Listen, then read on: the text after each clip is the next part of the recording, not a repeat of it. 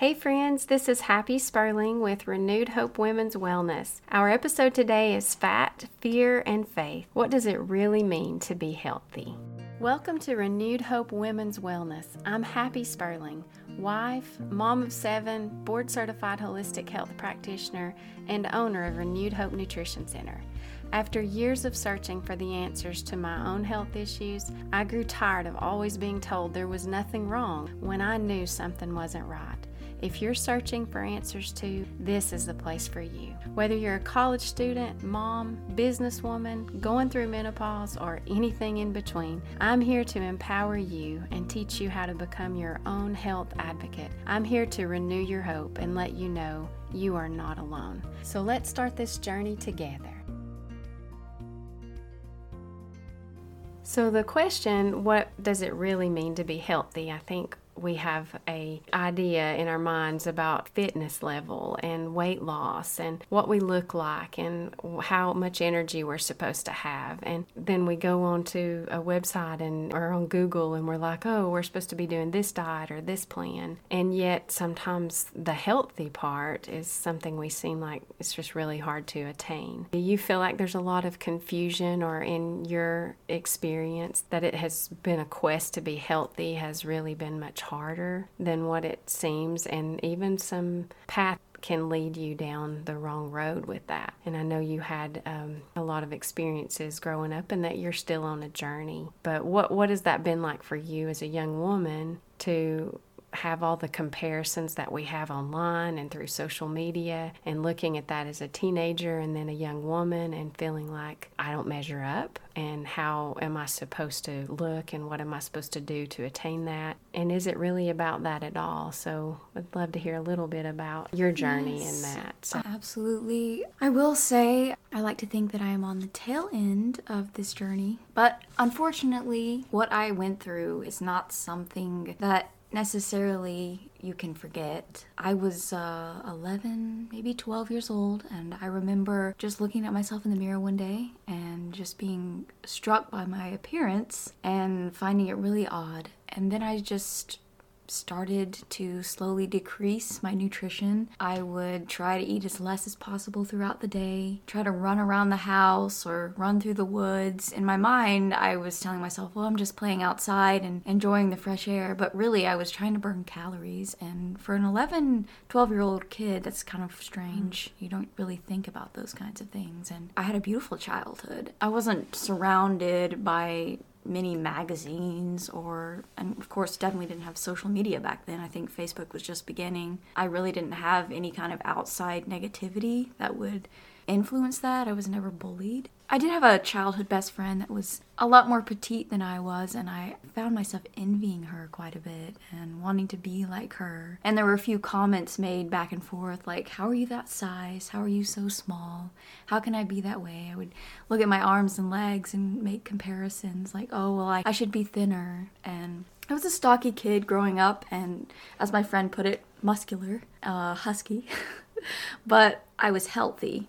I wasn't even overweight, which is really crazy. Well, that progressed more and more, and by the time I was 15, I was exercising 3 to 4 hours a day, cardio. And if I did strength training, it was usually cardio-based. Anything high intensity. I got into the insanity workouts, everything Beachbody. When I was 17, I decided to be a Beachbody coach, and then that sucked me in even more because I was trying all their diet plans. I was doing Shakeology, and I was trying to encourage everyone else around me to get into it. It was one of those things that I just really couldn't run away from. And then I realized, I'm like, I think I might have a problem. But I lived in denial for a long time. I would wake up in the morning so hungry and just continue to just go out and go for runs, even though I could tell that my energy was low and that my body hurt and ached. I still kept making sure that I was burning off as much as I possibly could. If I had to sit in the car for any longer than 30 minutes, I would get so anxious and I would start getting upset, and it was unexplainable. I didn't want to be in any sedentary position at any time. I just wanted to constantly be moving. Anyways, when I got into school, into college, I couldn't even complete my classes because I would be up at 4 a.m. in the morning doing crazy workouts, not eating, and then coming to class completely exhausted, falling asleep. sleep because I had to get those numbers in. I had to get the cardio in. I look back now and I see a lot of the wrong turns that I took, and I regret it because of the way my body is now, and I've had to kind of retrack and take care of my joints finally and stop doing a lot of high impact exercises, and it affected me. I lost my cycle for a few years, and all those things, they don't just happen and then you're like, oh well, no big deal, my cycle's back, I'm doing better now. You end up living with lifelong implications, or even like develop Graves' disease or hypothyroidism or Hashimoto's, things that are like detrimental to your health lifelong, your fertility. And I didn't realize that. And people didn't talk about eating disorders until in the last few years. They didn't talk about mental health. And that's what's so crazy is like, it's great to hear these people talking about it in the open, but like growing up in the 2000s where everyone wanted to wear low-rise jeans and you had to make sure that there was no sign of any skin or anything that would rise above that, any muffin top. Such a pressuring thing because we should be allowed to have a body, to have health, and not to be some kind of like rail thin picture, in our minds and in our struggle and our journey. I will say I'm doing a lot better. Going through a lot that I have gone through, I've learned to give myself grace. This isn't meant to sound harsh in any way, but eating disorders are a bit of a luxury here in America. That's something I know you had said earlier too, is that it seems to be mostly a developed country problem because it is a luxury, and the way we're so driven in our pursuits through social media and all. I mean, yes, health is very important. Being fit is very important, but there's that line between that and where it crosses over into being unhealthy in those patterns. And yeah, it is definitely, I think, a luxury to be able to have that, and yet at the same time, a terrible burden to bear, because having to live in that is really hard. And I think it was more about you having a mindset change, because people can sit back and judge and say, well, you just need to eat. But they don't understand that's not the issue, that this is something that goes deeper than that, and you have to deal with it from the root, or else it's going to just manifest in some other way. And people that aren't walking through it, I don't think understand truly. It's not like you can just get up and say, that's not healthy, I'm not doing that anymore. There has to be... Right, it's addictive. It feels virtuous to be hungry when you have an eating disorder. It's a true mental disorder. It's about control, really. Like, if you can't control other things in your life, you're going to try and at least control your food, and I think that's where it stems from. And that there is a way out of those, but you do have to be able to define why, what led me down that road. And I think it's really, there's just so many voices yelling out, this is what you have to look like to be thin, or to be fit, or to be healthy, or even the opposite, maybe you don't weigh enough, and there's that in your mindset too, that we've kind of got such a garbled mess of body image now that it... Yeah, like you can be fat, but it has to be in the right places. Like, you can be overweight, but it needs to be curvy. I know men struggle with comparison too, but I think it does seem to hit women differently because we are our own worst critic. We do tend to judge ourselves so harshly, and I think with social media and everything that's come out, it's not news to know that people aren't what they seem, and yet we think we're going to be able to attain something that's actually not attainable for them. It's just a lot of filters and things that we think, oh, they are what I strive to be. But I think to be healthy is to be healthy in your own body, to have a healthy outlook and a healthy mind about it, and just kind of dismantling that idea that more is better. Eating less food is better, and exercising more is better, and that's not really a balance. Right. And when something's out of balance, then it's going to show up. I think to define health is it's your whole life, and how you come to the table as far as eating your meals, and also how you enter into exercise, and then it can be a place that does truly make you healthier, but to not get in that trap where we think that it's to be skinny, to be a certain size, to have the right curves, but to really be comfortable in our own skin means a lot more than just a trendy thing that people's doing. Well, yeah, and as a woman, your body's going to change. You're going to change from who you were as a 15-year-old to who you are now. Maybe you've had children, or you're thinking about having children. I mean, my body has changed. It's fluctuated. My weight has fluctuated. But being comfortable with that and knowing that it's natural. And also, if you want a healthy routine, knowing that you shouldn't feel like you're about to die every time you get done exercising, or you shouldn't be starving to the point you feel like passing out. There's a level of health there that has been skewed. Thank you so much for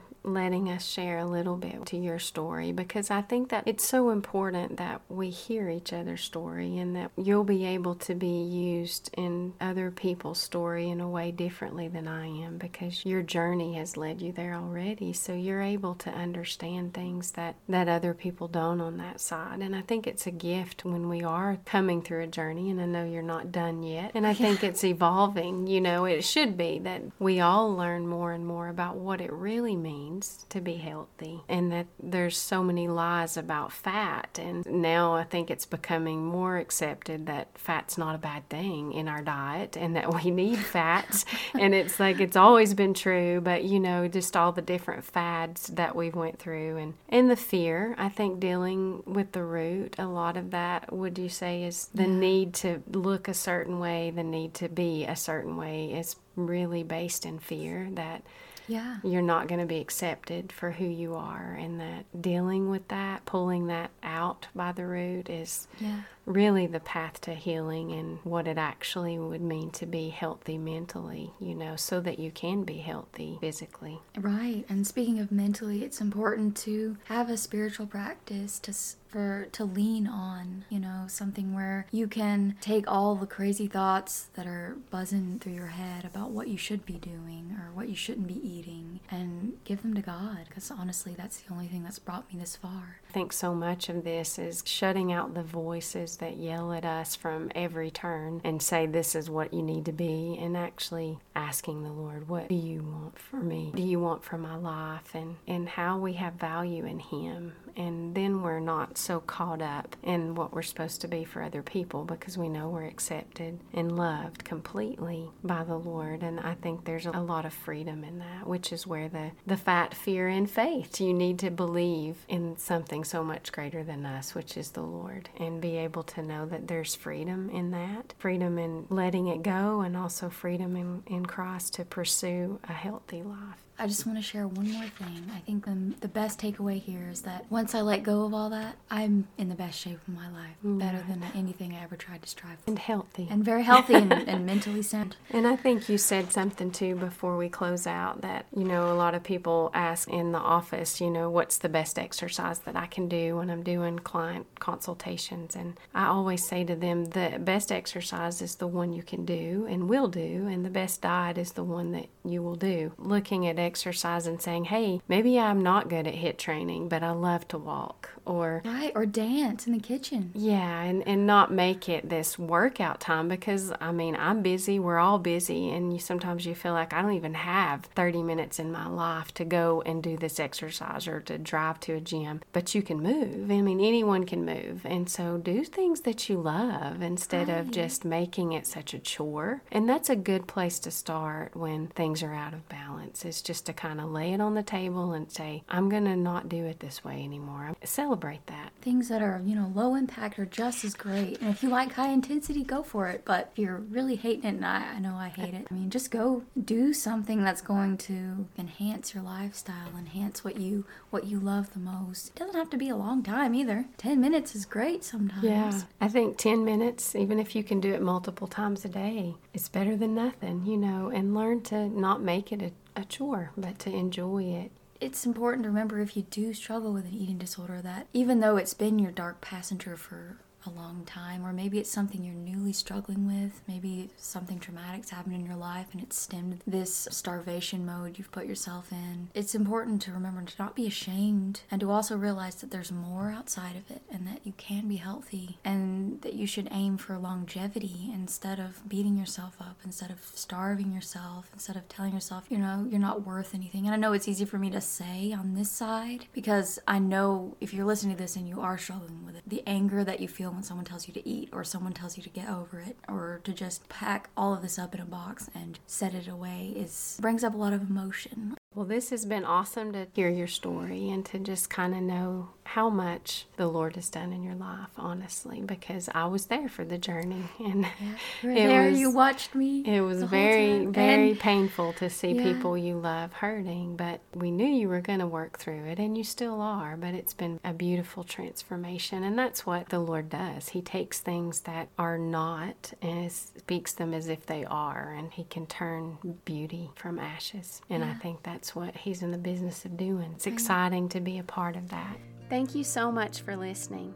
If this podcast inspired you or encouraged you in some way, please leave us a review or share this episode with a friend. If you need help connecting the dots of your own health journey, I would love to help you with that. You can reach me via the link below to set up a one-on-one consultation. You can also connect with us by joining our free Facebook community, which is linked below, or at healthywithhappysperling.com. Until next time.